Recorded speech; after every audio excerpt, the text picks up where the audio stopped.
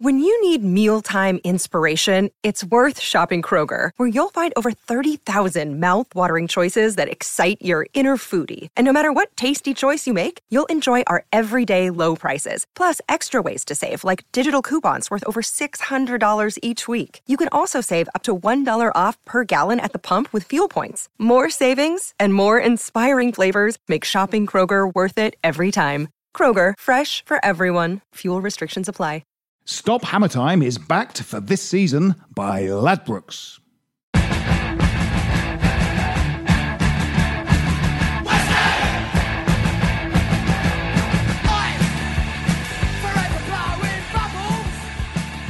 Hello and welcome to Stop Hammer Time. And it's a pleasingly triumphant Stop Hammer Time we have this week with 2 wins in the last 2 games in the bag. That's a 100% record for people that are into mathematics.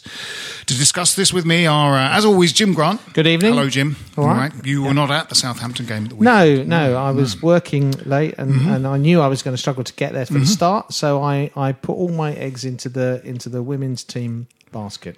Because women have eggs. Absolutely. I went to Wembley for the peculiar choice of imagery. Yes, Slightly distressing choice of imagery. Sorry about why would you? Anyway, were these frozen eggs? Yes. I've had some of my sperm frozen.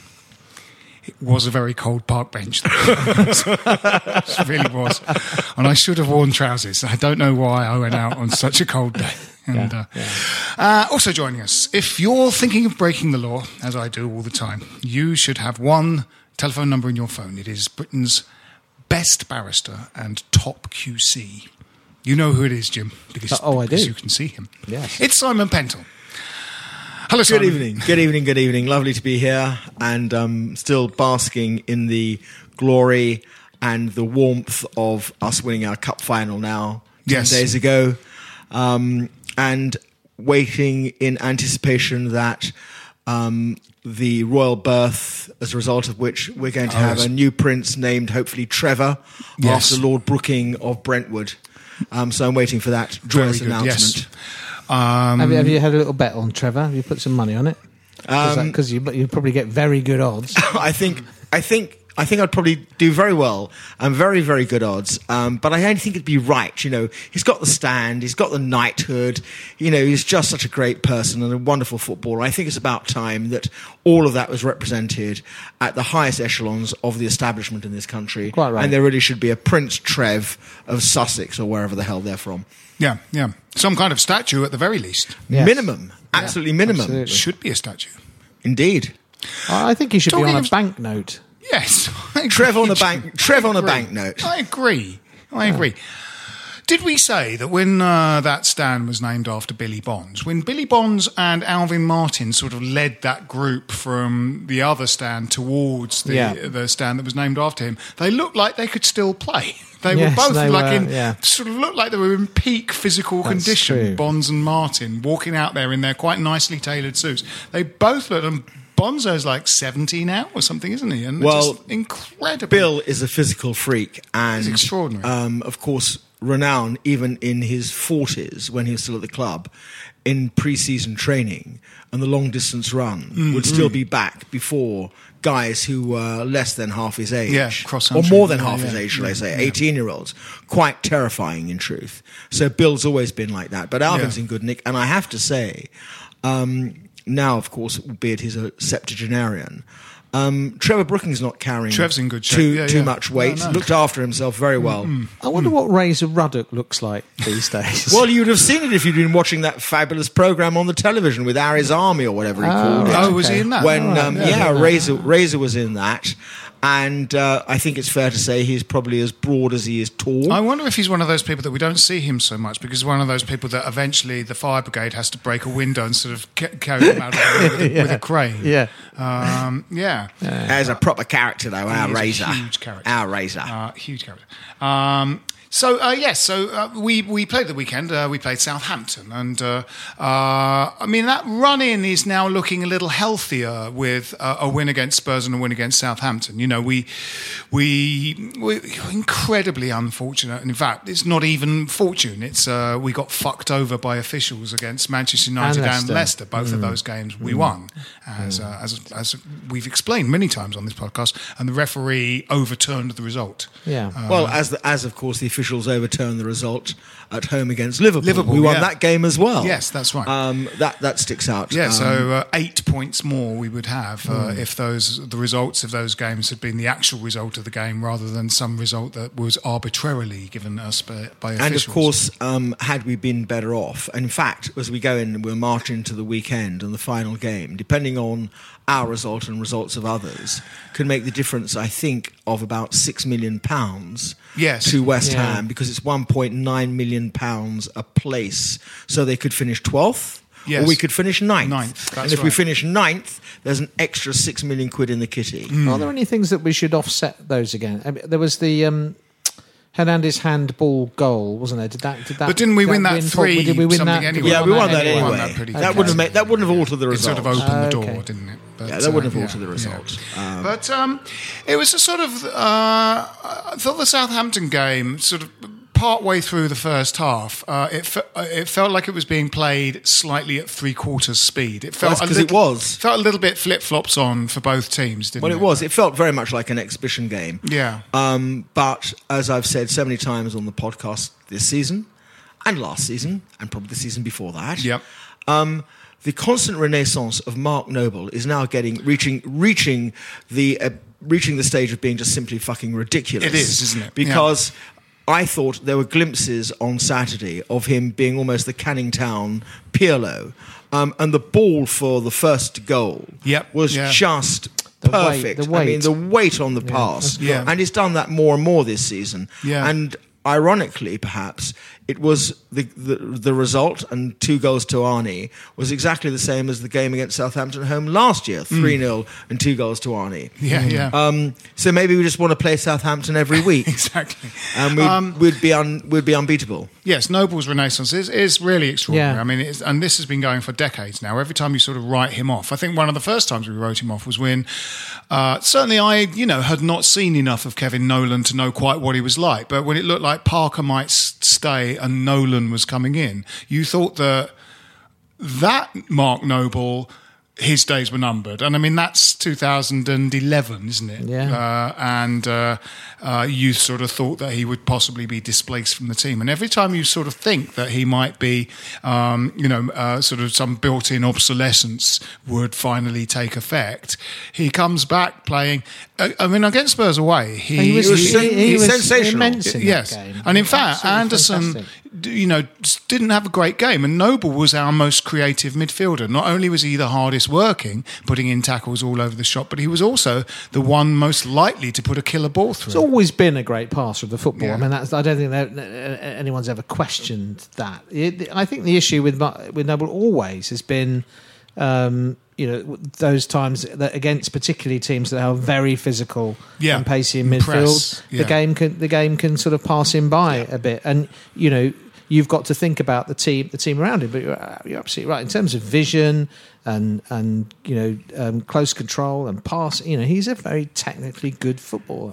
But as you say, against Spurs, he really was. I thought all the plaudits seemed to go to Issa Diop, or if it didn't, or they didn't rather, to Mikel Antonio. But actually, Nobes ran that game. He did, yeah. And in the same way that he transformed the game, was it against Cardiff where he came on? It was like 1-1 or something. We were playing like shit. Yeah. And Pellegrini brought him on, and he transformed the game with a couple of passes. The whole thing changed. And for me, about Nobes is that in that strange sort of way, and however things develop at our beloved club in the next 5 years, you really can't see him ever being too far away. Even if he's not on the pitch, his influence behind the scenes can't be ignored. And when you look back at it, 450 matches now, I think he's played for West Ham in all competitions. He's going to make the 500 mould, one would imagine, in the next couple of years. And still, if you went and recruited fabulously in the summer, which I don't suppose we will, you can't imagine there's going to be someone brought in who's going to do a better job than Nobes in geeing everyone up and at the right time actually doing the right thing. We've sort of ended with, even though we lost both those games incredibly unjustly, there have been 4 good performances so far. It feels that some kind of rot was stopped. There were some kind of catastrophic performances. The Cardiff away was dreadful. Burnley away was a shocker. Brighton away was appalling. Sort of second half of Christmas. There's been a number of them. I would say AFC Wimbledon at the Cup was poor. But it seemed that we were really going to just sort of piss it all away when it seemed that after Christmas I've sort of said this before, but we finished the year 2018 sort of mid-table, looking like the momentum was upwards rather than a kind of Kirbishley or Allardyce decorations coming down after Christmas and just sort of coasting to the end of the season. Whereas it looked like ultimately we were going to coast to the end of the season with 42 points or something and just sort of scrape by. But actually, it feels like the spirit in the team is sort of better to win. Saturday's game without Rice and Anderson. And actually win it at a canter 3-0. I know it felt a little bit end of season. Sure. It was a decent performance. I mean, it was. We were always in control on Saturday. Didn't look for a minute, I think, as if we weren't going to win the game. We scored early. We needed it, and it was just a bit of a cakewalk. And it was a lot of fun because you could relax. And it's always different when you're watching it and there's no tension, and you can just enjoy it. And they played some Ole football. And it was just really quite a nice way to see out the season in not dissimilar way to last season, notwithstanding it came at the end of a huge lot of pain and aggravation in the final game against Everton, which we won in a similar sort of way. Maybe it's that we always want to play our last game of the season every season, but throughout the season. And if they could only do that throughout, we'd have a great side, but unfortunately, we can't. No. Well, they need to find. I mean, Pellegrini must be, thinking we've got to find some consistency. And I do think your point about Noble and geeing everyone up. I think there is a lack of, take the game by the scruff of the neck leadership around the team. I mean, you can't just rely on him to gee people up. There should be people who are, and I think having Balbuena back has made a bit of a difference because I think he does organise. I agree with that, but I think there's a little bit more to it. And I have to say, and I don't want to delve because it was a week before last. I know you did your podcast about it last week, but in the Tottenham game, I just had this sense at the game, very fearful as I was beforehand, I must confess, that in that dressing room, you can imagine Nobes going round to everyone else and saying, listen, boys, this is not just a trip out here to a brand spanking wonderful stadium where you're here just to dick around. This is a game where we really have got to turn up. It's not just another game. This is the game. And you could see those who had not played away at Tottenham, which is different to at home against Spurs, seem to actually have grasped that. It had been inculcated, I think, in them how important this was, and that in truth, everything that preceded it could almost be forgiven if we pull out all the stops. And of course, we did. And the celebrations after the game were just remarkable. It was as if we did win the bleeding cup. Yeah, it was terrific. And I'm fearful when Nobes moves on, who's going to step into that breach and explain to, which are, of course, nowadays, unfortunately, it comes with the territory, a group of highly paid mercenaries, that some games are far more important than others. Yeah.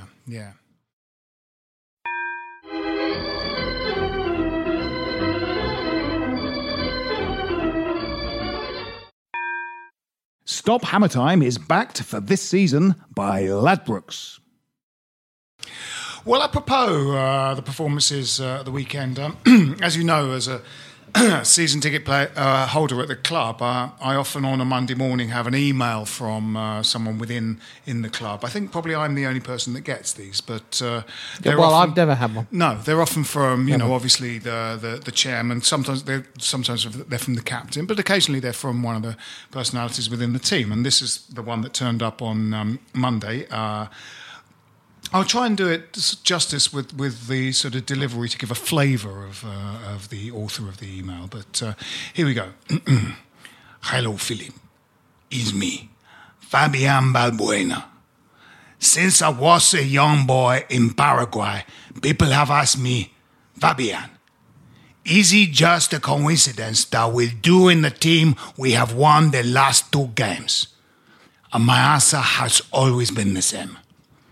In my country, Paraguay, which I love more than my wife and children, we have a saying. If your horse can fly, it's not a horse. It's possibly a bird or a helicopter. But perhaps you are the horse. Have you thought about that? I thought not. It's an unwieldy saying and strangely conversational, but everyone in Paraguay says it. In our last 2 games, we have been a team of horses, majestic stallions, except Arthur Masuaku. I don't know what he is. Some kind of bat. And Andy Carroll. He's not even an animal. He is a table. Or perhaps some sand. When Marko Arnautovic scored 2 goals, I was so happy I shat myself. Marko and I are more than blood brothers. We are blood, hair, bone fragments, fingerprints, semen, motive, and opportunity. We are like brothers, is what I'm saying. We can both bench press a car, and we have both tasted of human flesh. When Marko was forced to stay at shitty West Ham and not get his dream move to communist China, he was distraught. I saw this. I took him aside, sat him on my lap, and said, Marko, if your horse can fly, it's not a horse. It's possibly a bird or a helicopter. But perhaps you are a horse. Have you thought about that? I thought no. He looked me in the face, beat his chest twice, and broke my nose. I knew my work was done. We have 1 more game this season against Watford. I hope we can make a good account of ourselves and fuck them up. I want to kill them so bad they pull out of the FA Cup final and Troy Deeney leaves football to become a priest. Is too much to ask? Well, in Paraguay, we have a saying. Oh dear, have you been relegated, Neil Warnock? Oh, that's a shame. Oh no. Oh, that's really bad. Chini Recon. My name is Fabian Balbuena. Good luck, Philip. And that's excellent. He sounds like a sort of, seems like a nice sort of chap guy. Yeah. Who's never heard of Pegasus? No, that's right. No, exactly. Yeah. No, exactly. Yeah. He was very good, wasn't he? He seems like he's a good. Definitely. Well, also, I mean, he's a resurgent Issa Diop against arrested Issa Diop against Tottenham. Yes, and he again, seemed to have really got tired, didn't he? And he obviously the game plan at the start of the season can't have been for him to have played so many games. Yeah, play in the first game and then every single game at 22 or whatever he is. But he's a real prospect. We need to hold on to him. I don't think there'd be any problem holding on to him. But what we do need is another centre back, because we could do. I don't suppose Reedy's ever going to play again for us. It doesn't look very. And it's if one is injured, and I have to say I think that Ogbonna did actually quite well in the last few weeks. He's good. Yeah, he gets some stick, but I like him. And what he does have, Ogbonna, is a physical presence that Diop, for his size, it seems to me, does not have. Yeah, we've said this for a while. And when you were talking just before, Jim, about all those painful away results, where we've lost in those games, it seems it's the same bloody thing time and time again. It's back to Einstein, and if you keep doing the same thing with the same result, what the fuck are you doing? As Albert would have said, but perhaps with a slight German accent. Yeah. The truth is that we've been out-muscled by teams. Or Burnley. Classically. They're big front men. Yeah. And Diop, for his size, seems to shrink against the likes of those players, and I can't quite understand why. And he's oddly not good in the air, considering Dreadful he's in the so air. Tall. Well, he doesn't seem to jump ever for a high ball. He just sort of stands there and hopes that his sheer height can win it for him. I think he's getting a bit better, I have to say. I think he's got a lot going for him, but as I say, we do need another centre-back. And that's going to be an issue. Yes. There's a lot of questions, aren't there? I mean, somebody who, in those last couple of games, has performed very well and was very good on Saturday is Obiang. And there are quite a few players now that your heart says it would be great for them to remain as squad players. But the fact is that, if you can upgrade in football, it's quite a good thing to do. So people like sort of Obiang and Snodgrass. You've got Jack Wilshere, who you're just saying, well, is this guy ever going to stay fit? I mean, it's problematic. He was very good. The last couple of games he's come on in, he's looked like Jack Wilshere. Yeah, he does. I mean, Jack Wilshere's got his great talent is that he keeps the game moving. Yeah, and he very seldom makes a pass that doesn't have an effect. He doesn't just pass it square for the sake of it. He keeps the game rolling. I mean, that's why he's such a good player, and I don't think anyone would ever doubt that he is. It is, for him, of course, now, all about his fitness. We won't know until we get into next season. I do detect, however, from the things he's said, if you believe it, and that most recently he's stated that he's not going away on holiday, he's going to use the summer break himself to get fit, because he is a West Ham fan, and I think that he genuinely feels that because of his injury this season, he owes us. Yeah. I just think, we may get a couple of sparkling seasons out of him. Yeah. And if we were to, that could actually take us to another level, because he's a genuinely a quality footballer. Yeah. But we go back, and the countless times I've said this on this podcast, we're still lacking a genuine box-to-box player. Yeah. And I don't think Obiang is that. And I think there's been an element in the last couple of games. I think he did play well on Saturday, and he came on a couple of cameos recently. He's been okay. But I think there's an element of shop window for him. Yeah. And that always rather spooks me when players who've done nothing, and he's had a dreadful season when he has played. And the test is, and you have to be really quite ruthless about it, is, are these players good enough to wear the shirt? And I know it's a very high bar, but I believe in that. I've had a lifetime, 50 years of watching this rubbish and getting upset and excited, but more often upset than excited by it. And he's not good enough. And we need a genuine box-to-box player. We need another centre-back. And then the big question is what happens up front. Yeah. And will we ever see...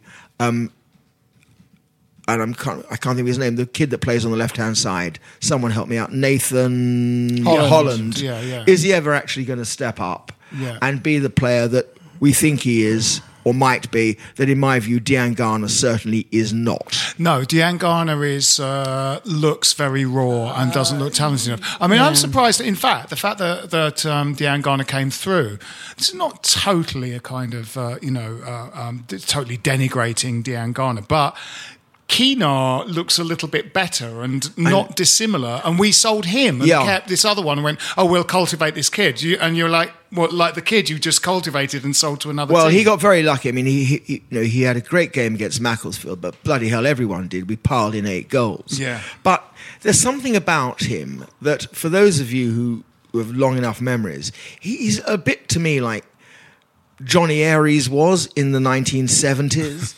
and Bobby Barnes was in the 1980s. He's just never going to get better. And he runs around a lot, and it matters to him. Of course it does. But I don't think... It's like, or even... what's his name? Zavon Hines. 10 years ago. Yeah. He's just... You just can't see him making that step. No. Some players do, though, don't they? I don't know. I to a certain extent, I'm willing to trust Pellegrini's judgment to a certain extent at the moment. But so, for example, I would say, like Stanislas. Some players do, you'd have put him in that same bracket for us, I think. But he's gone on. And I thought Stanislas had. I was sorry to see him go when he went. He had a kind of swagger to him. I thought, which he's kept his whole career. Every time he either starts with Bournemouth or comes off the bench, he's got a kind of assurance that you sort of can't buy. He looks like a kind of, at least mid Premier League or lower Premier League standard footballer. I think we all, I mean, a little bit is wishful thinking, but we want these young players to come through and establish themselves. Yeah. I'm glad some of them are being given a chance. And the crowd baying for like Tony Martinez a couple of years ago. I mean, he literally came on again in that game in Shrewsbury away, and the cheering almost stopped. Well, it was like a needle scratch sound about 20 seconds after he came on the pitch. We went, Tony Martinez singing his name. Like 2 touches of the ball, and they were like, oh dear. Oh. Well, it takes me back to that dreadful afternoon in the FA Cup when we got smashed at Nottingham Forest. Yes, and Allardyce, and as you all know, I'm a massive Allardyce hater and quite unashamed and proud of it. Yes. In fact, it was as if his attitude was, because the crowd were baying for a number of youngsters to play, was, right, I'll show you who's right. And he played the whole fucking lot all of them at the same time. And we got absolutely annihilated. And there were senior players with no balls who didn't stand up and help them out, like Jarvis, for example. Yeah, but I think it was part of Allardyce's master plan I know that these guys aren't good enough. You all think they can be. Yeah. But before that, look, all clubs, and I think it's very important in actual fact, to the functioning of any team, that you have at least one of your own. And of course, the benefit of it is they get the whole psyche and the philosophy of the club. And they are forgiven so much. We were talking about Nobes before. I mean, let's be honest about it. As much as I've complimented him, in those first few years, there were a number of performances which would have deserved a genuine lambasting from the crowd, but he never really got it, because everyone looked at him and thought, he's Mark Noble, he's from Canning Town, he's one of ours, we'll let it fly. Yeah. Or we'll let it slide. And that's built his future. I don't think he would have survived if it wasn't for the fact that the crowd were ever so forgiving of him because of his background. Yes, I mean, in a funny way, he is, sort of West Ham's captain and stuff, but sometimes in a bad team, he can't change the game. He's bad in a bad team. Yeah. He can't pull a bad team up by its bootstraps. By example, when he's with good players, like when this team's been motoring with kind of Anderson and a firing on Arnautovic and Lanzini, there was a couple of games ago where he sort of got to the byline and crossed. And the last time he did that was about 4 years ago in the Payet team. Because there's enough interplay between skillful players far enough up the pitch for him to reach the other team's byline and put a crossover. And it's when he's surrounded by other good footballers that happens. He can join in that. Well, he did that at Old Trafford, didn't it? Yes. It was the 1-2 and his cross that led to Anderson scoring our equaliser. That's the game I'm thinking of. And it was a long time since you saw him do that. His ball in for Antonio. Yeah. Was against Leicester. Yes. But he isn't someone that can kind of drag the team up by the bootstraps, by example. But he is, as you say, you don't doubt that he's probably a good motivator in the dressing room. He's good at sort of disseminating why we want to win this game. But we do have these, you do wonder, Snodgrass or Obiang, whether these players can be improved on. In a funny way, we have a sort of strange luxury player in Antonio, in that the downsides of his game would probably be intolerable to Manchester City or another team, but surrounded by good players, he ploughs his own furrow. He doesn't join in with the tricky interplay with as Wilshere. Was demonstrated. Yeah, I mean he's a bit of a sort of kind of one-off, isn't he, Antonio? He's a maverick. He's an odd mixture of things.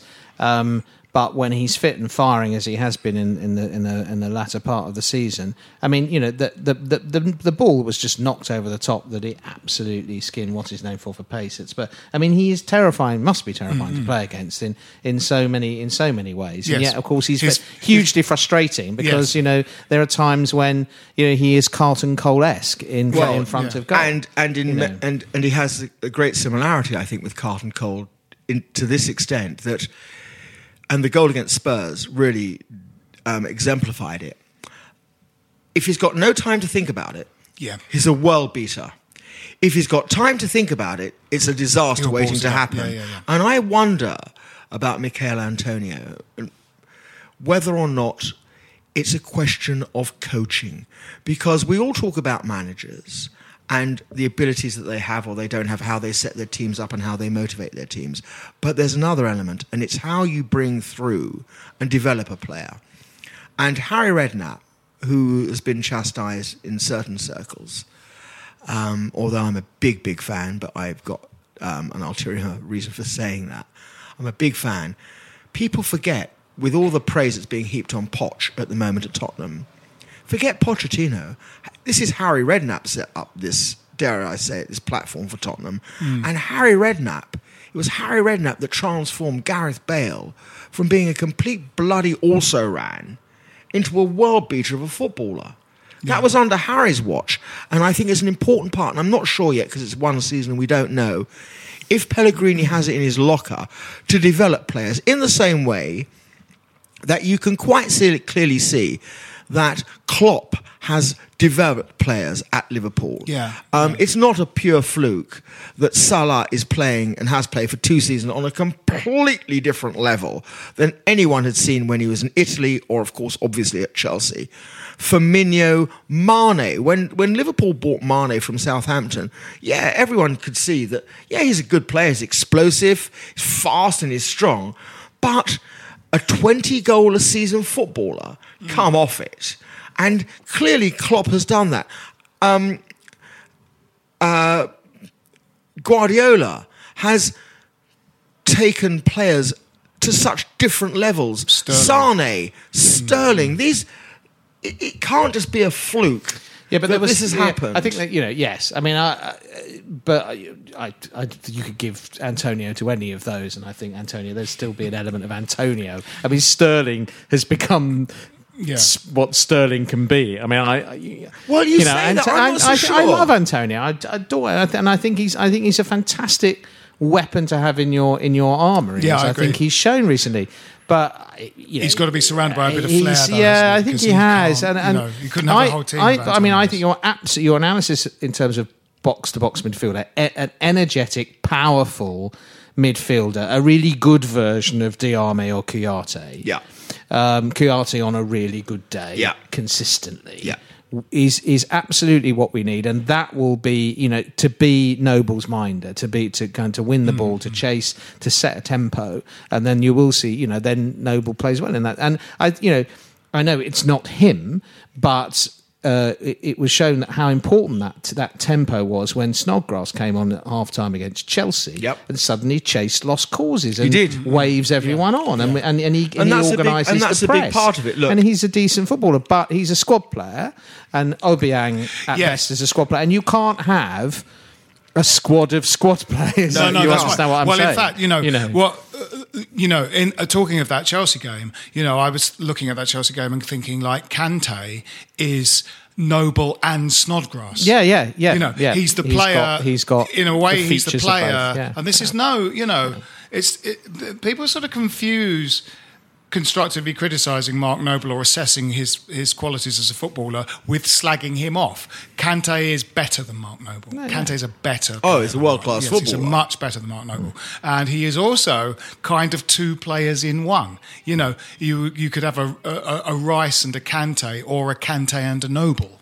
And you possibly wouldn't need 3 midfielders. You could have someone in a more advanced position because that would be enough. Two of those players, if one of them is Kante, would be enough. As it is, we kind of have a 3-person setup with a sort of Noble, Rice, and either Snodgrass or Obiang or someone else in that sort of area with better players, you probably have two. Pellegrini has strongly hinted, hasn't he, in a statement that Arnautovic is going to stay. That he sees him as part of the plans for next season. I think that doesn't surprise me. But we are obviously, I'm surely going to see the back of Carroll and Hernandez and probably Perez. I think that's well. I think they have to give them away in a packet of cornflakes. I think they're all going. So we've got that means arguably you've got to replace those three. If Arnautovic stays and you've got Antonio, you've got to probably replace three of those with two, haven't you? Yeah, but they've got, and one of them's got to be your starting centre forward. It seems to me, And then we're in questions of money. Yeah, and who that might be. I personally, the talk about Mitrovic, I don't think he scores enough goals. I don't like him. I'm going to say I don't think he's good enough. Jim. He doesn't. Not good enough. Scoring rate's not good enough. It's terrible. I think he stunk the place out at the back end of the season for Fulham, but according to Fulham fans that I've spoken to about it. I just don't. I just think he's meat and potatoes. Dzeko's another rumour. 32. Too old. No, he's not. I don't think that's going to happen.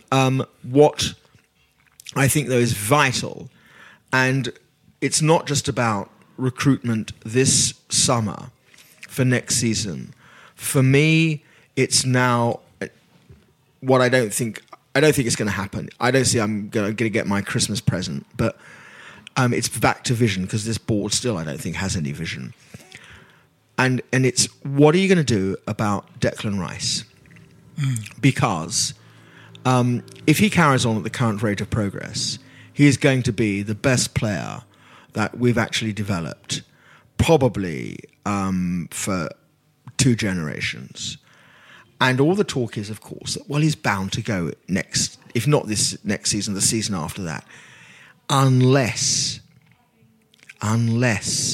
we can build a team and say to him, listen, stay. What you're going to be playing alongside can take you somewhere where you want to go. Yeah. That's how we'll keep him. It's not a question of throwing another £100,000 a year at him. That's easy. That's the easy part. We can do that. No problem. We generate enough money to do that. It's him being able to see that there is a future and building a team. It's not really all saying people used to, we'll build the team around you. Glenn Roeder had the same conversation with Joe Cole, except he didn't have enough players to build a fucking team around poor little Joe, and he was left doing all his tricks on his own. Yeah.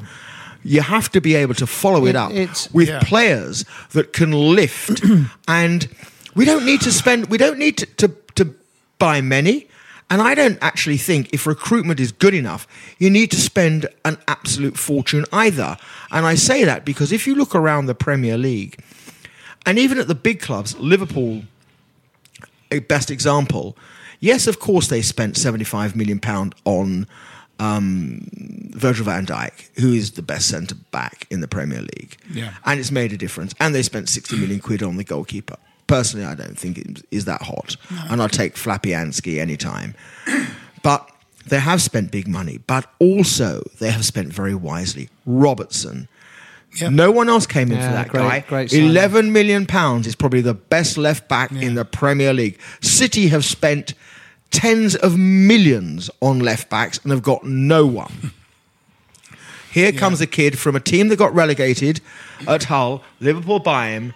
And whether it's the Klopp effect, but for £11 million, as I say, it is all about your scouting and how you develop players. I don't actually think we need to spend £100 million on 3 players. We just need to buy the right players. Well, I think we're very lucky with Declan Rice, with Gareth Southgate, in that Rice is now sort of in the England setup, and if he keeps playing well for his team, he'll continue to play. We had, under previous managers, you had to play for the kind of Champions League place football teams to even be considered for England. Rice is already in the setup, and I think, to play for a top half Premier League team, I mean, players all across the world want to do that. Players from, South America, Europe want to play, in the Premiership, the best league in the world, trademark. And I mean, I think they accept that They're, not necessarily going to be in Champions League place teams, or if they are, they might well be just rotated out half the time. But Rice can play every week at West Ham United. He can be in the top half of the Premier League and play for England, and I think that might be sort of enough. And without getting carried away, and I know, of course, he's not one of ours from being 12 because he was at Chelsea, but you can see there's half a chance if they do it properly. And two silly little things. One, famously, after he scored a couple of weeks ago, and as he left the field, it was being replayed on the big screen, and he actually celebrated himself scoring a goal, which I thought was great. Yeah. And when, of course, he got called up to England, he went and was filmed with he had in a little trolley bag and then two West Ham carrier bags with all his other gear in it. Yeah. And I think that says a lot, and the club means a lot to him. Yeah. And he is precious. And I just hope that the board and Husilos and Pellegrini right now give him the ammunition to build a team around him with talent that he can look forward and say, you know what? I'm happy here. I love it. I'm the main man, and we can win things. And then he will stay. Yeah, I think that's the key word there is ambition, and it's about showing ambition as a club. The reason why Spurs have hung on to Kane is that they've shown that. They've shown that ambition in so many ways. I hate to say it, but it's true. It is, and they've delivered it. And to be honest, you're looking at sort of Man United, Chelsea, Arsenal at the moment. They're not all that, are they? We've looked at times, as good, if not better. Well, we've looked a better team than Man United. Well, I just want to pose this question. I think we're going to come to a break in a minute, but I want to pose this question: how far back, gentlemen, in your respective lives, can you ever think of a time when you would have taken a West Ham back four above that of an Arsenal back four? No, absolutely, yeah. That is how far the Arsenal have fallen. Yes, and talking of our back four, again at Southampton, Fredericks is starting to really motor, I think. He's starting to look like the real deal. I'm sort of currently working with a Fulham fan who was going, he's great. Obviously it was in the Championship and he did look like a little bit of a fish out of water in the Premiership in the first days. But as I think we've said before on this podcast, post-injury Fredericks is like a different Fredericks. I think he's had time to kind of just file everything away in his head and sort of, work out, okay, this is what I've got to improve on this, I've got to do this, and has come back and is looking really confident. I think it's greatly helped by Zaba as well. And at first blush, giving Zaba an extra year makes you wonder why. But I think if it achieves nothing more than bringing Fredericks through next season to being a top quality right back, it's money well spent. You've seen enough. I mean, I thought Fredericks against Liverpool at home was sensational, absolutely outstanding. He's quick, and he's very, very quick. He's really quick. And pace is so important. Well, away at Spurs, I think we said this last week. Away at Spurs, we were able to play quite a high line against Tottenham Hotspur because when they broke at pace with Son, who's lightning quick, and Ali, both Diop and Fredericks were capable to get into a foot race with them and win it. He made one fantastic challenge at White Shite Lane.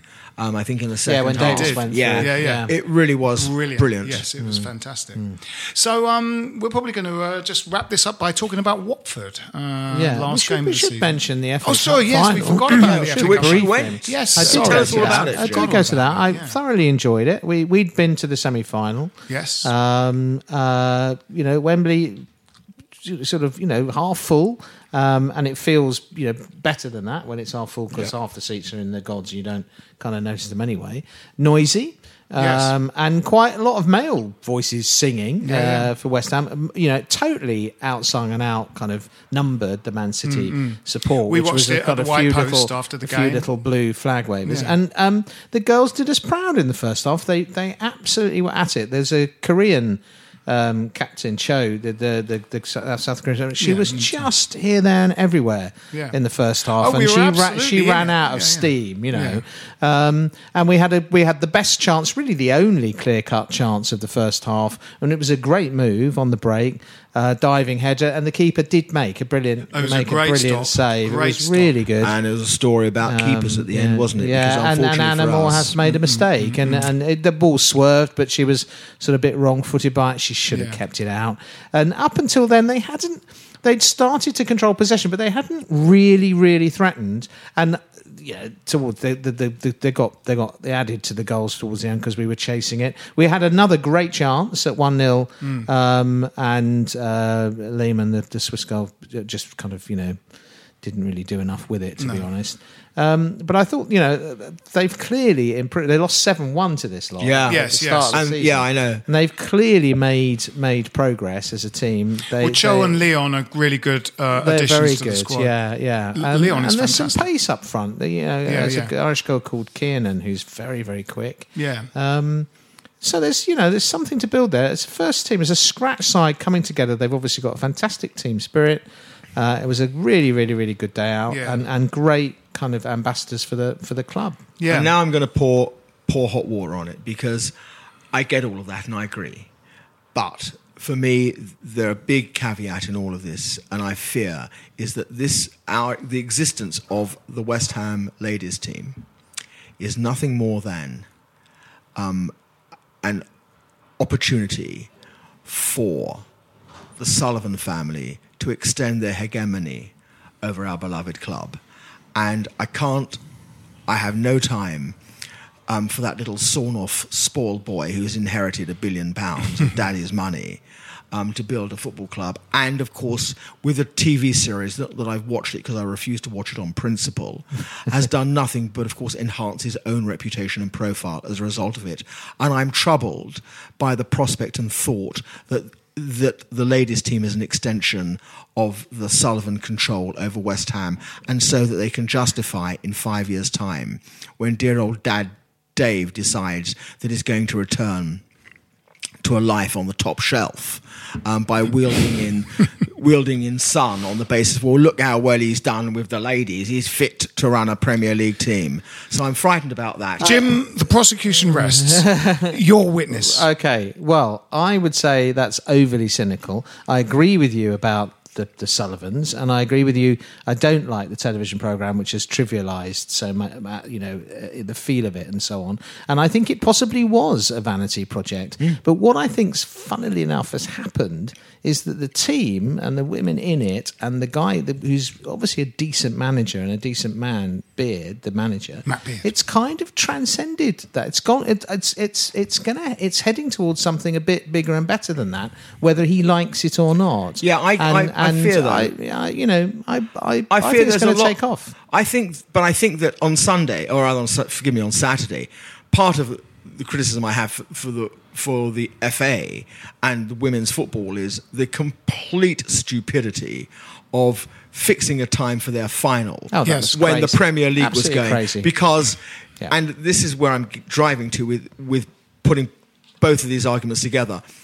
I think, and we discussed it earlier in the pub, that had the men's team not played at 3:00 on a Saturday, I think Wembley would have been filled to the rafters. Yeah, absolutely. With claret and blue shirts. Yeah. Because as West Ham fans, we will follow the shirt, whether it's men, whether it's women, whether they are under 17s or they're septuagenarians. I mean, to the extent that, I don't know about you, but how sad I am, I will watch old footage that's shown about 4:00 in the morning on Sky's on BT Sport 3 and watch a West Ham game and hope they win. Yeah. Well, this is, even though you know they 50 years ago and you know they didn't, and get upset when they lose, because as a group we will follow that bloody claret and blue shirt to the end of the universe. And I think there's a lot of that, what you're speaking about, that togetherness and excitement, I think that engenders from the level of support that the team have. Yeah. I think we're all saying the same thing. But in different ways. Is my verdict on this. What I'd like to know is how will General Balbuena say it?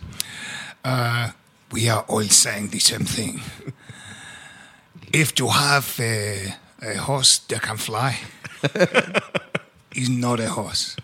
Perhaps you are a horse. You are the horse, Matt Beard. May your women fly, he would say. So Watford at the weekend, last game of the season. And as you say, Simon, it it's suddenly become a little bit more interesting because Watford got beat at the weekend, so now they're in an overhaulable position. Yeah. We could also be caught, which would move us down to 12th, but it's basically between 9th and 12th, which is quite a spread. Well, there must be a few £1 million involved in. Yeah. Well, it's £6 million. Yeah. It's 1.9 million a place. Not to be sneezed at, and also, it'd be good to finish top half. It really would. Yeah, I it think, would be good. It's hard. It's hard at Watford. They're a tough team to play. Yes. I mean, their comeback in the first season at the Thunderdome, when we humiliated them with our Rabona, and they decided that was it, and decided to bully us out of the game and beat us 4-2. Well, we did help them. We did help them, I seem to recall, with a huge mix-up between Ginge and Adrian in that game. Yes, we did. We absolutely did. So they're a little bit of a tough team for us. I wouldn't go as far as they're exactly the sort of team that we were alluding to before that we hate playing against. They're very physical. They're very big. They've got some class as well. And Delafeu is what a terrific player. Amazing. And the couple of some guys in their midfield who have technique to go with that size and physicality. Absolutely. I mean, I think we're the momentum's a little bit with us at the moment. We're there. Hopefully, it'll be a good game. Predictions. Well, I think it's as they say, they've got a cup final to be prepared and be thinking about, and I think that's always in the back of a player's mind. So I think that's going to take a few percentage points off their intensity. As you say, we're on a bit of a run. 1-1. 1-1. No, I was going to have that. Simon. Well, I'm not fazed by the cup final issue because I seem to remember in 2006 on the famous Lasagna Gate game, which was the Sunday that preceded the cup final against Liverpool, our players prepared to lay down and die in that game. So I'm not fussed by that. I do, however, I've got a sneaky feeling for a 2-2. 2-2. I'm going to say Watford 1, West Ham 2. It's very cautious for you. You're normally a bit more reckless. Watford 1, West Ham 4. Okay. This has been it for this week's Stop Hammer Time. Remember, go to your local bookmakers, or if there is one that sponsors this podcast, go to them and lay money on Trevor as the name. As the name. It's got to be. You heard it here first. Trevor, and even Sir Trev. Yes, Sir Trev. Sir Trev. God bless him and all those who sail in him. Prince Sir Trev will be his name. And also on 1-4 as a result for the weekend. My name's been Phil Whelans. With me have been Jim Grant. Cheerio. And Simon Pentle. Come on, you irons. Come on, you irons. Stop Hammer Time is backed for this season by Ladbrokes. This is a Playback Media production. Get all the associated links for this podcast at westhampodcast.com. Sports Social Podcast Network.